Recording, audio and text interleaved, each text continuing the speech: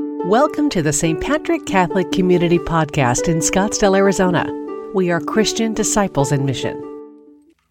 Today's second reading from Paul's letter to the Romans is the perfect mindset and letter to address what we're going through in the year 2020.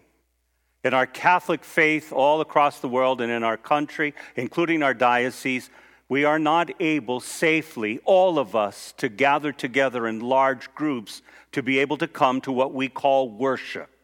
Worship God at the Catholic Mass. And for some people, that is very painful. And they want to return back, and some are.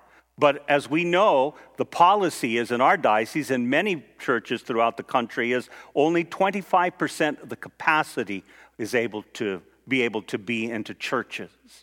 And so what we can think is that if that's true, then what's the vast majority of Catholics, of all Christians are doing? Are they worshiping God or not? Are we going to lose them because they're not worshiping God the right way that we're used to, that what we do best? And St. Paul addresses what real worship of God is in the letter to the Romans. Authentic worship of God is the Christian living the ethical and moral life. As far as St. Paul is concerned, true worship of God is living the Christian life ethically. Scriptures would say, how can anyone have the arrogance to be able to approach God in worship and yet not have their lives honor God?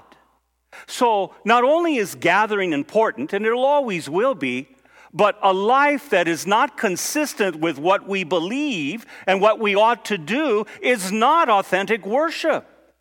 So from us at the very beginning of this pandemic, we've tried to remind you that the church is alive.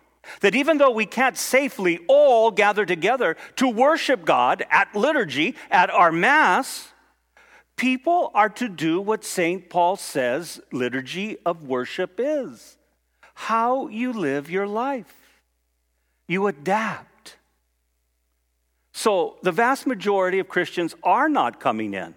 As we've surveyed a number of parishes in our diocese as well, some places are not even close to the 25% capacity. Even when we opened early this fall with one Mass, the most of people, a 5,000 family, is 300 people. That's it. That's safely what we can do right now. So what are we supposed to do? We learn to adapt. I'm reading a baseball book now, believe it or not. I'm more into football, but I'm reading this baseball book entitled I'm Keith Hernandez. Keith Hernandez was a baseball player, great hitter, mostly with the St. Louis Cardinals and also the New York Mets as well. And it was from the 70s. You might know him as a great hitter, and those of you in the younger generation might know him from the Seinfeld episodes that he was in. And in writing the book, he talks about athletes, especially in baseball, learning as they get older that they have to learn to adapt if they're really going to stay in the major leagues. And he talks about a great pitcher one time he went against called Tom Seaver. Tom Seaver was part of the 1969 amazing New York Mets that unexpectedly won the World Series. And he was a great pitcher, won the Cy Young Award 3 times, and led the National League in strikeouts 5 times. As he got older, it became a little more difficult to stay in the majors. And so he was traded to the Cincinnati Reds. In 1978, he faced the Cardinals one time, and Keith Hernandez being part of that. And Keith Hernandez said he had his best stuff that night. That fastball was hard to hit. He was amazing. Well, 11 days later, they had to see him on the mound again. And they faced off. And the first time that Keith Hernandez went against this great pitcher, Tom Seaver, it was a slow ball. It's like, what's this all about? Where's his heater? And then it was a curve, and then a slider to the inside. And he goes, well, what's going on? And so Tom Seaver did not have his best stuff. He couldn't throw the fastball that night. And what he had to learn to do was to adjust to the plate. He learned to throw the curveball, the slider in, and he used the plate to his benefit. And it's his only time that night in his entire baseball career that he threw a no-hitter. Tom Seaver did not have his best stuff, but he learned how to throw using the plate to his advantage. Catholics and all Christians have to do the same. Right now, because of the virus, we are not having the freedom to safely gather together in large numbers. And our best stuff is our fastball called the Mass. We do it well. It's what we're known for. And when it's done well, it's amazing.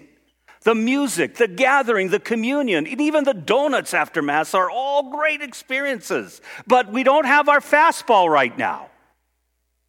So what we have to do as Christians is learn to use our curveball and the slider and really work that plate. And when we do, we end up throwing a no-hitter. And that's in the view of St. Paul. Liturgy that doesn't talk to people about how to live their lives morally and ethically is empty and meaningless according to Scriptures. True worship, then, is living ethically and honorably. So our focus isn't just crying that we can't get in the building and when are we going to get in the building. There are some people I've talked to that their churches throughout the country, they're doing anything extraordinary except waiting for the ability to come back to church again. And that ain't happening for a long time, safely for everyone. And so they're just sitting there waiting. And so St. Patrick's, along with many other churches, are learning how to help people ethically and morally live their lives. That's authentic worship. And if we just limit God to say in a building, at Mass, having the Mass the way we like it, that's the only true worship. Well, right now we safely can't do that. But that's our fastball. And guess what? It's going to come back one day. But in the meantime, learn to throw the curve. And the curve is, how are you living ethically your life? St. Paul reminds us, don't be like the age and the mindset of this world right now, but rather learn to have your minds transformed. I was talking to a parishioner this week, and we talked about how hard it is for this woman with her family to be able to live during this time. It's painful. She's been home, working from home since March, with her children and her husband there. 5 days after this all started, then her husband had to join in. So they've been working from home, and it's real stressful. And she was saying, we don't know if we're going to make it or not. They're saying that we probably won't be able to come back into our offices for 2 years. That's kind of what they're saying. So she's kind of depressed, and it's hard. And she was just kind of woeing with me, like how difficult it is. And then we just started talking about what are some of the blessings. What's the transformational part of our lives? And she goes, that's so funny you mentioned that. Because let me tell you what's happening. My husband and I are going bike riding every day. And we've been married over 20 years, and we've never done that before. And you know what? We're playing more board games. And we're doing that with our children. And she goes, you know what? I'm kind of learning the things that I thought were important aren't. I couldn't believe it. She goes, I'm giving things away to find out I really don't need them. I'm finding out the things that I really went after really aren't that important, and I can live without them. My friends, that's real transformation. That's the renewal of the mind. That's living ethically and morally. Being rooted in every Christian decision is found in the Gospels and the teachings of Jesus. And so as we continue on with our liturgy here today, don't just long and think worship is only the Mass. It'll come back one day. But in the meantime, when you don't have your fastball, use the curve. And what is it? Treat your family in loving ways. If you're having difficulty, seek help. Okay? If you are a young person that's really struggling and you have no one to talk to our ministers, talk to our counselors, talk to our priest here. We have good listening ears, and that's what we're doing well. We can't see people face to face, but our ears still work. And we're still able to hear your stories. And just like this woman shared with me, so can you, all of you, through email, through phone calls, through just touching base, or coming to see us on Sunday when we have Communion Sunday. How are you doing in the midst of the community? How are you treating people? Don't use this as a reason to mistreat people. Don't let your frustration or anger get out of control, because that's not honoring God through true worship. But when we learn to reach out, to forgive, to be caring for those who are isolated, those who are suffering with depression, those who are dealing with tremendous stress, the way you and I live our lives gives true, authentic worship. We don't have our fastball right now. It'll come back. Use the curve. How are you living your lives ethically and morally to honor God? Thank you for listening to the St. Patrick Catholic Community Homily Podcast. We are Christian disciples in mission,